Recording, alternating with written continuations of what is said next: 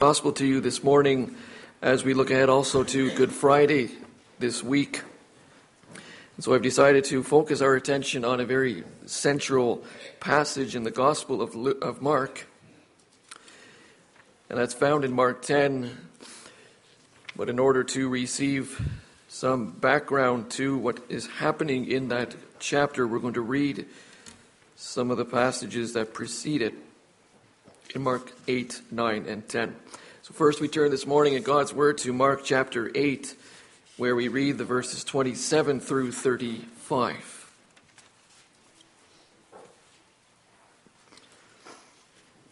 And then we'll turn to Mark 9 and Mark 10 subsequently. Mark 8, where God's Word reads in verse 27 and following. This is immediately after, Mark 8, verse 27. And Jesus went on with his disciples to the villages of Caesarea Philippi. And on the way, he asked his disciples, "Who do people say that I am?" And they told him, "John the Baptist. Others say Elijah, and others one of the prophets." And he asked them, "But who do you say that I am?" Peter answered him, "You are the Christ." And he strictly charged them to tell no one about him. And he began to teach them that the Son of Man must suffer many things and be rejected by the elders and the chief priests and the scribes and be killed, and after 3 days rise again. And he said this plainly. And Peter took him aside and began to rebuke him. But turning and seeing his disciples, he rebuked Peter and said, "Get behind me, Satan, for you are not setting your mind on the things of God, but on the things of men." And calling the crowd to him with his disciples, he said to them, "If anyone would come after me, let him deny himself and take up his cross and follow me. For whoever would save his life will lose it, but whoever loses his life for my sake and the gospel's will save it." We look ahead to chapter 9, where we read verse 30 through 37.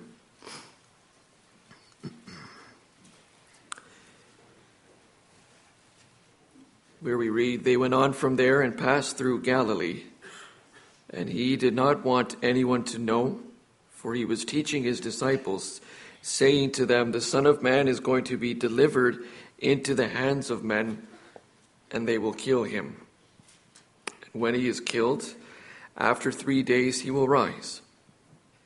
But they did not understand this saying and were afraid to ask him. And they came to Capernaum, and when he was in the house, he asked them, 'What were you discussing on the way?' But they kept silent, for on the way they had argued with one another about who was the greatest. And he sat down and called the 12. And he said to them, 'If anyone would be first, he must be last of all and servant of all.' And he took a child and put him in the midst of them, and taking him in his arms, he said to them, 'Whoever receives one such child in my name receives me. And whoever receives me receives not me, but him who sent me.'" And then chapter 10, the verses 32 through 45. And after this reading of God's Word, we'll sing in response Psalm 49, stanzas 2, 3, and 4. Mark 10, 32. "And they were on the road, going up to Jerusalem, and Jesus was walking ahead of them. And they were amazed, and those who followed were afraid. And taking the 12 again, he began to tell them what was to happen to him, saying, 'See, we are going up to Jerusalem, and the Son of Man will be delivered over to the chief priests and the scribes, and they will condemn him to death and deliver him over to the Gentiles. And they will mock him and spit on him and flog him and kill him. and after 3 days he will rise." And James and John, the sons of Zebedee, came up to him and said to him, "Teacher, we want you to do for us whatever we ask of you." And he said to them, "What do you want me to do for you?" And they said to him, "Grant us to sit one at your right hand and one at your left in your glory." Jesus said to them, "You do not know what you are asking. Are you able to drink the cup that I drink, or to be baptized with the baptism with which I am baptized?" And they said to him, "We are able." And Jesus said to them, "The cup that I drink, you will drink. And with the baptism with which I am baptized, you will be baptized. But to sit at my right hand or at my left is not mine to grant, but it is for those for whom it has been prepared." And when the 10 heard it, they began to be indignant at James and John. And Jesus called them to him and said to them, "You know that those who are considered rulers of the Gentiles lord it over them, and their great ones exercise authority over them. But it shall not be so among you. But whoever would be great among you must be your servant, and whoever would be first among you must be slave of all. For even the Son of Man came not to be served, but to serve, and to give his life as a ransom for many."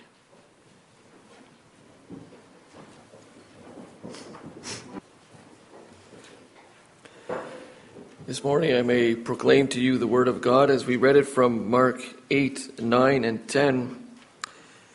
And I ask in particular for your attention to Mark 10, verse 45, as the window into the passages we've read together. Let's read that verse once more. Mark 10, 45, where the Lord Jesus says, "For even the Son of Man came not to be served, but to serve, and to give his life as a ransom for many."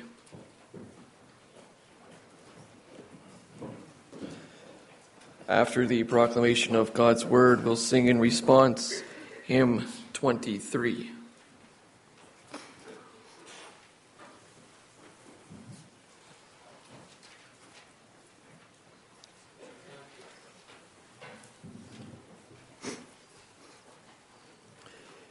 Beloved congregation of our Lord Jesus Christ, it's amazing how sometimes it takes somebody else to point out to you something that's always been right in front of your nose. We have before us this morning the concept of servant leadership. It's a concept that over the last 40 years or so has generated a lot of literature and commentary by both Christian leaders as well as secular leaders in the business world. Well, since our Savior and pretty well every other New Testament author made such a tight link between Christian leaders and servanthood, you would expect to find this very subject talked about in Christian literature. And it is. But that's not how the discussion started. The discussion was really kick-started in the early 70s by a certain Robert Greenleaf, who never once claimed that his book, Servant Leadership, is a book religious in character. He mentioned the number of writers and figures who inspired his thought, but he never once mentions Jesus Christ. But he gave the business world a new model. When leaders view themselves as servants, they build stronger businesses and produce serving environments, and they also discover greater personal joy and contentment in their leadership roles. Well, congregation, even though Greenleaf deserves the credit for putting this concept on the radar of business leaders, it certainly didn't originate from him. It came from God, from Jesus Christ. And yet history has shown us And for us today, our lives often show that the model that the Lord taught us is one of the most difficult for humanity, believer and unbeliever alike, to follow. But to follow that model, to embody that model in our lives, is to experience then greater joy and contentment in the Lord. Sometimes it takes somebody else to point out to you what has always been right in front of your nose. Greenleaf, well, he didn't even know the true source, the true model of servant leadership, and yet he could know a degree of joy and contentment.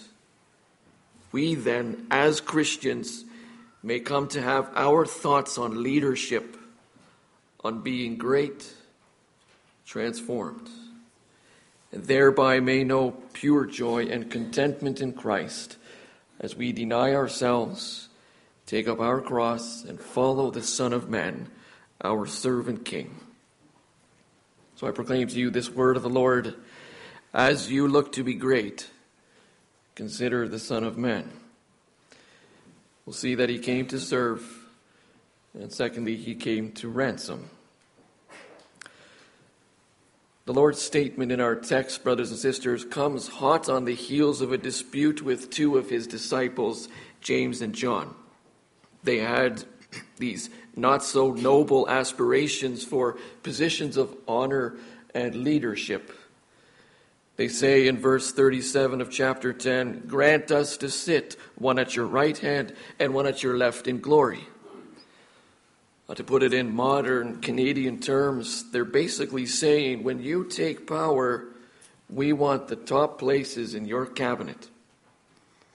They wanted Jesus to make it all happen for them. Do for us whatever we ask of you. Now, when we read this, of course, our reaction is that this is nothing short of outrageous. This is vanity and self-centeredness of the highest order. Well, then it's worth spending a few moments this morning to see that the gospel writer Mark is not singling out James and John as more naive or more deluded than the other disciples, and therefore more in need of the instruction of our text than the others. Now, for Mark, this is just one more illustration of how wide the chasm was between the thinking of Christ and of all his disciples. So if we look a little bit this morning for a few moments through some of the readings we went through, we see that this picture already starts in chapter 8. Chapter 8, verse 29, we read together, Peter makes that marvelous confession, "You are the Christ." And what happens right afterward? Verse 31, Jesus began to teach them that the Son of Man must suffer many things and be rejected by the elders and the chief priests and the scribes and be killed, and after 3 days rise again. Now, this is the first time that Christ says he must die. Verse 32, and he said this plainly. And Peter took him aside and began to rebuke him. Now that draws out the very sharp response from the Lord Jesus, "Get behind me, Satan." He's saying that Peter, in other words, is letting himself be used as an instrument in the hands of Satan. And then Christ follows that up in verse 35 with a comment about leadership. "For whoever would save his life will lose it, but whoever loses his life for my sake and the gospel's will save it." This comment is the first of its kind. By it, he's tipping off his disciples. A new order is coming in which you need to see leadership and greatness in a way radically different than what many think. So that's chapter 8. When you turn to chapter 9, the very same thing happens. chapter 9, verse 31, he says, "The Son of Man is going to be delivered into the hands of men, and they will kill him. And when he is killed, after 3 days he will rise." This is the second time Christ states he must die. And the response, verse 32, "But they did not understand the saying and were afraid to ask him." They're puzzled. And then in verses 33 and 34, we read that they were in an argument about which of them was the greatest. In response, Jesus says, "If anyone would be first, he must be last of all and servant of all." He rebukes their whole way of thinking. And then chapter 10, same story for the third time.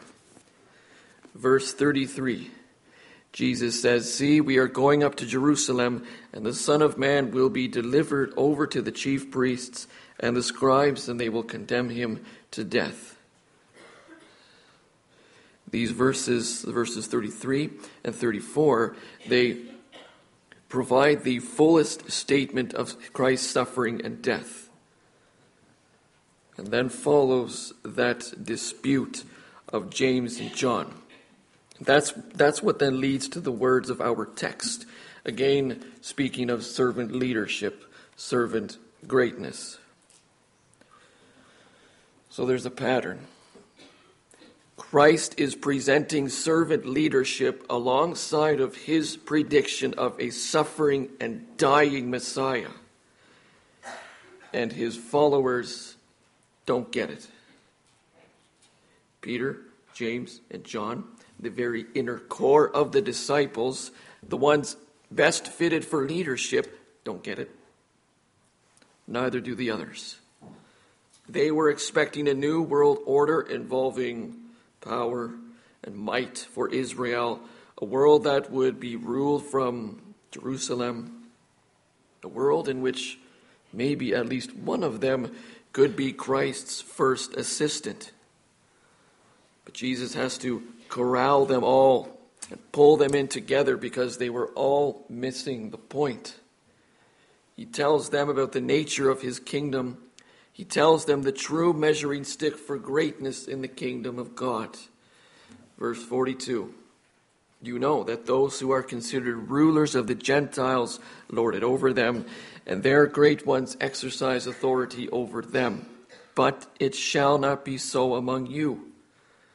But whoever would be great among you must be your servant, and whoever would be first among you must be slave among all."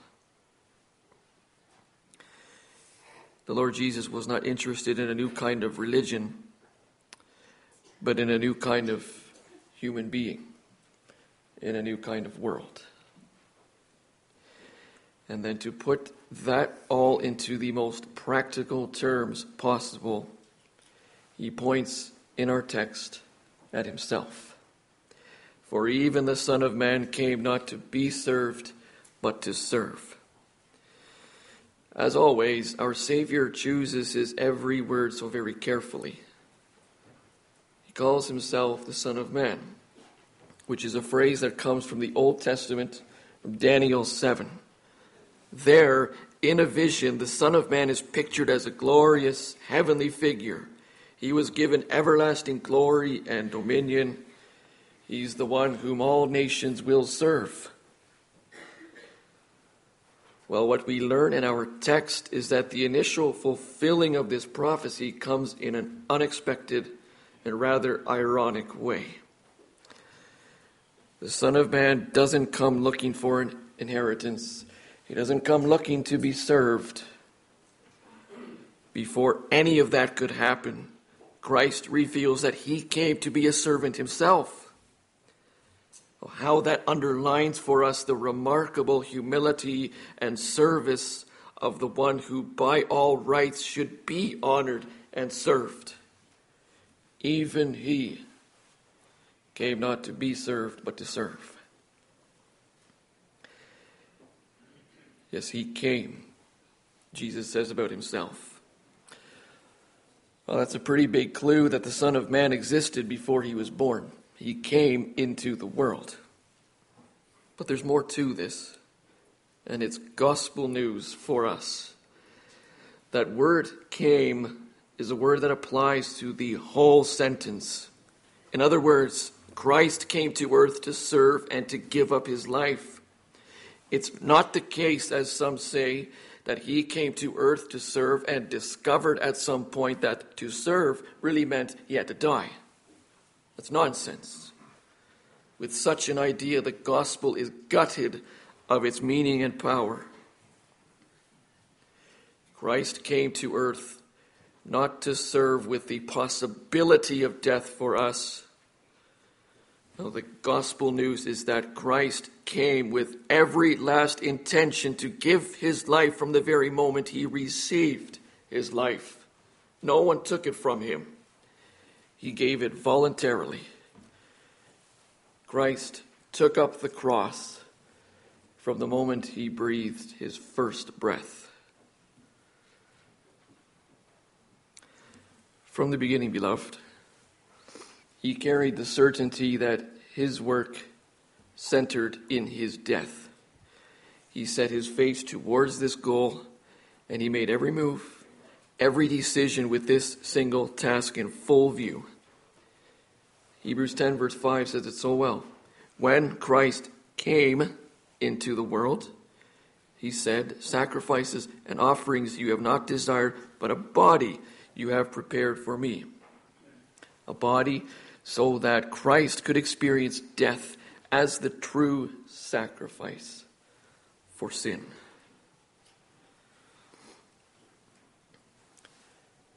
And with the eyes of faith, we may see this.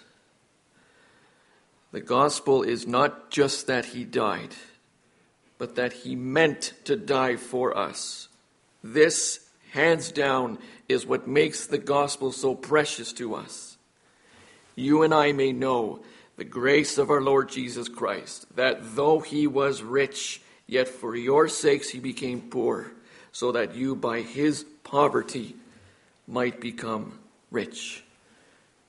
2 Corinthians 8 verse 9.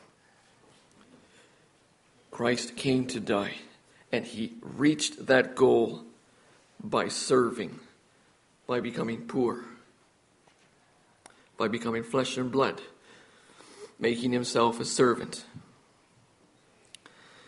Well, what does come out of our text in its setting is the call for us to follow Christ as he was. For if the one who created both the Milky Way and the firefly became our servant, how can we possibly do anything less?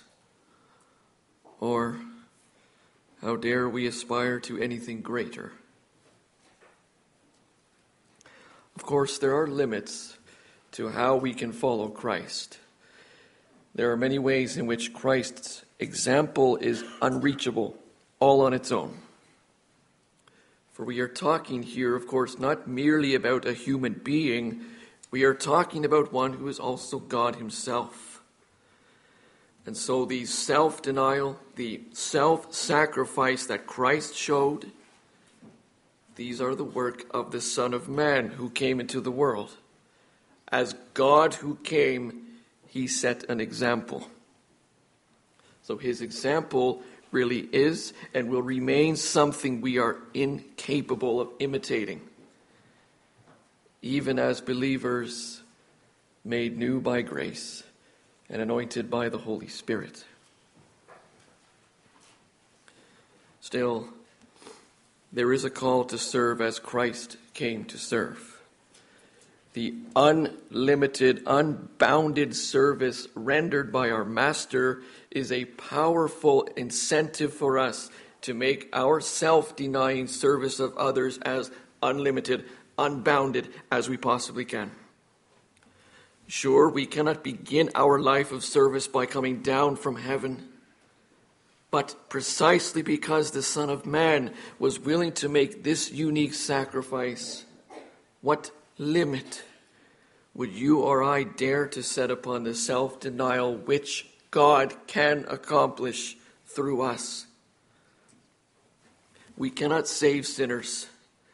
But if our Master emptied himself of his riches to become poor, how can we possibly deny our brother or sister the Christian service we are called to render to them? Yes, can we ever say that any opportunity of coming alongside the sorrow and shame of another is too great a demand upon our own peace and safety?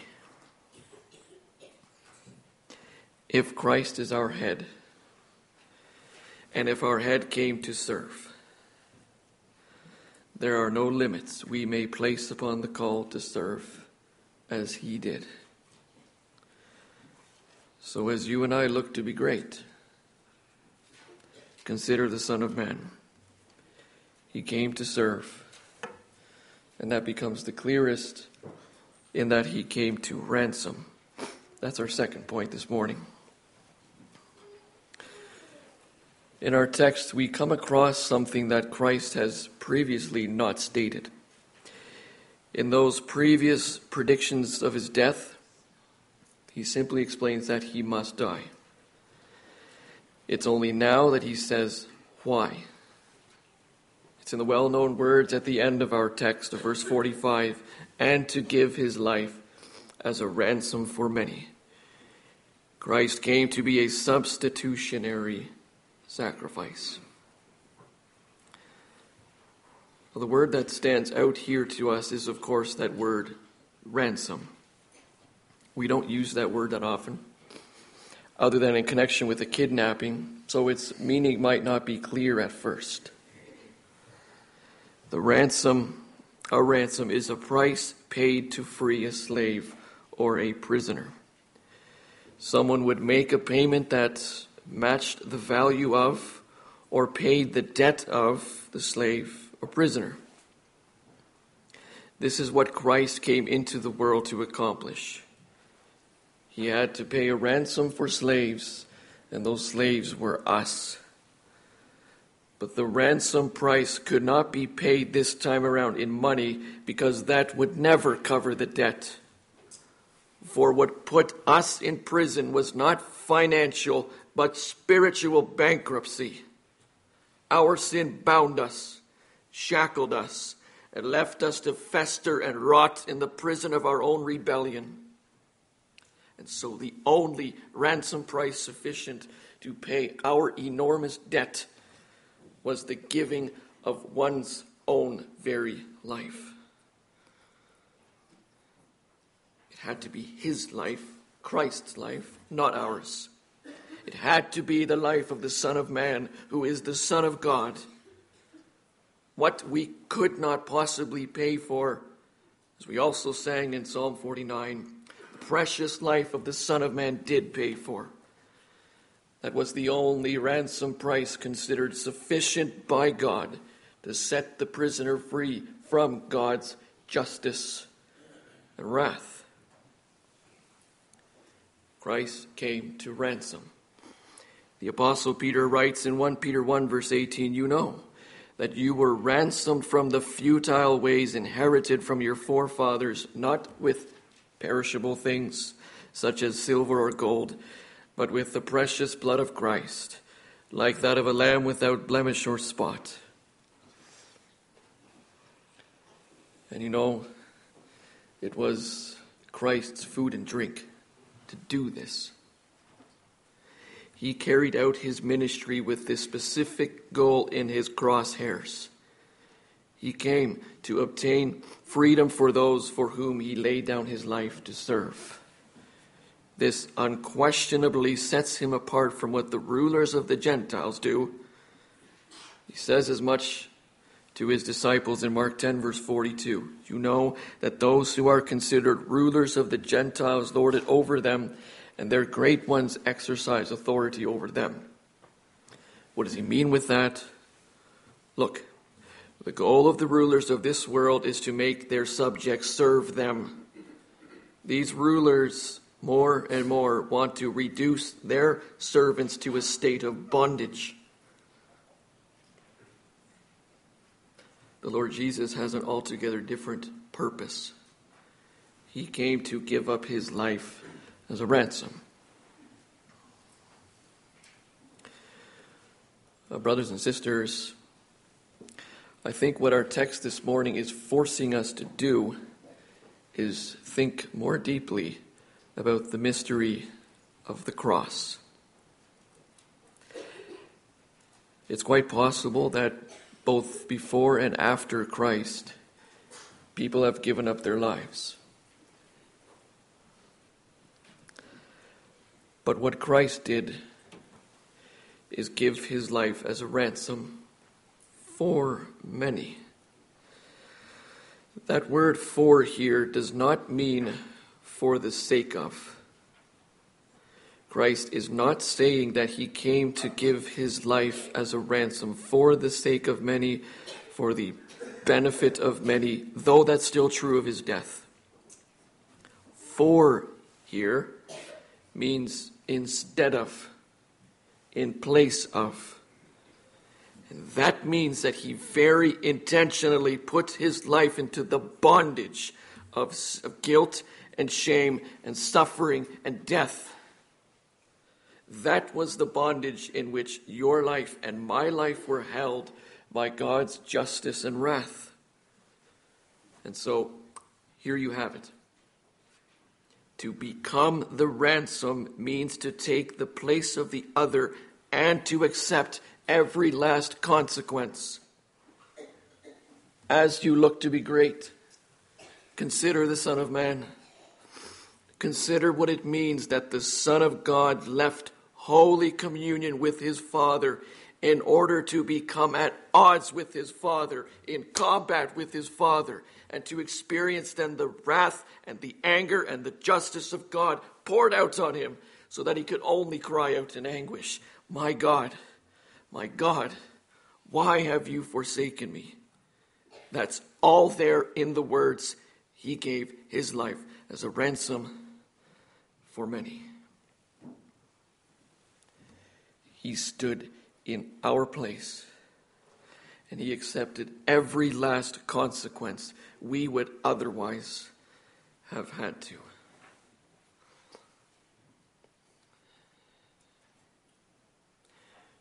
When we understand this, then we do understand more fully what service looks like, what his service was all about.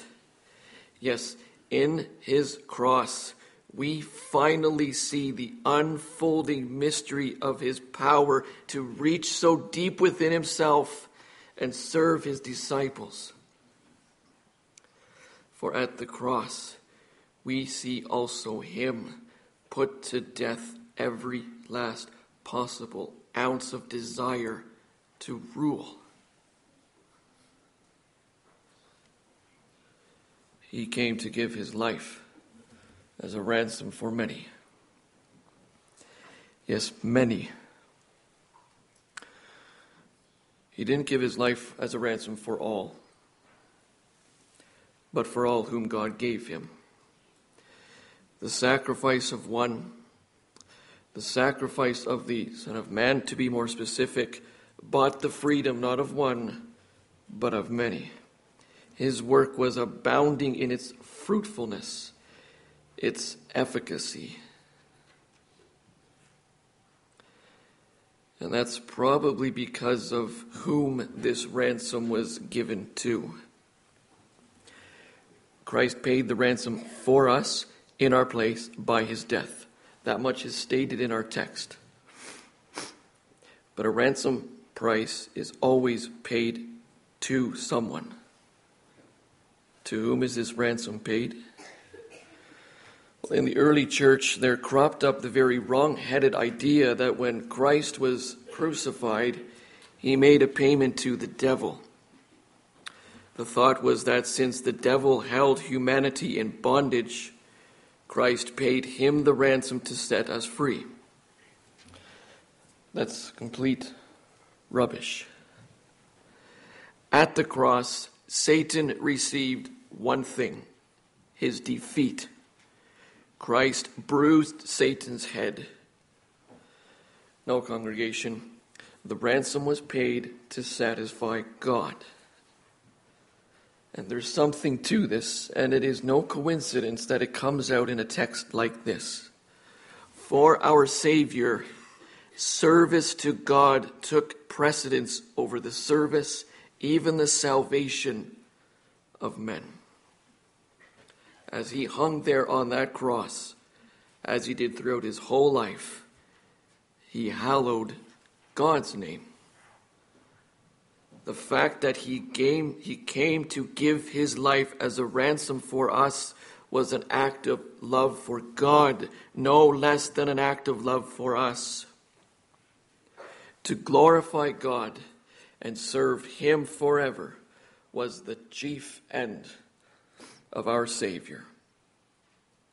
That humbles us as we consider the Son of Man. It also gives us focus. We are to render our lives unto God. And maybe we don't do it as a substitute for many, but maybe we concentrate our energies on those closest to us, those who are part of the many, those who are here. The truth is, we are to love our neighbor as ourselves. And love that serves the neighbor is in many ways love that substitutes ourselves in sacrifice. Let me explain. It's fairly easy to love someone who's got it all together.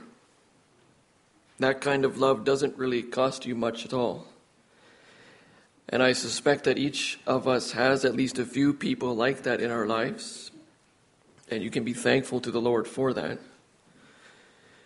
But if you've ever tried to love someone who has difficulties, someone who is in trouble, someone who is struggling physically, spiritually, emotionally, you likely have found or you will find that it's going to cost you.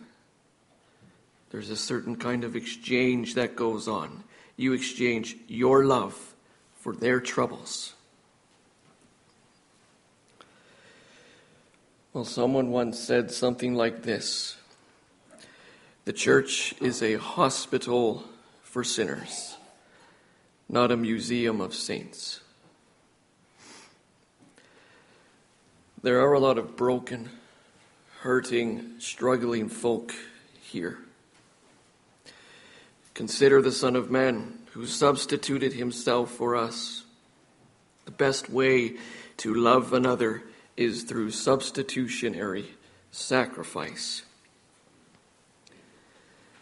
And that's why it made such perfect sense that a God who is more loving than you or I could ever possibly be, that he came into the world to set it aright by way of substituting his life for ours.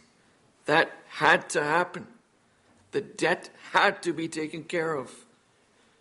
Christ was so loving that he was willing to do it all himself. When you look at the cross and think about the cross on Good Friday, before you think of forgiveness, think of ransom. Ransom was the only way for your and my forgiveness. And praise the Lord that this all happened. The ransom has been paid. The blood has been spilled. Your sin has been paid for, all of it. And so the guilt and the power of sin in your life are no more. Paul says in Titus 2 verse 14 that Christ Jesus gave himself for us to redeem us from all lawlessness and to purify for himself a people for his own possession who are zealous for good works. We are zealous to serve others and to substitute for them, not because we need to, but because by God's grace and Spirit now working in us, we want to.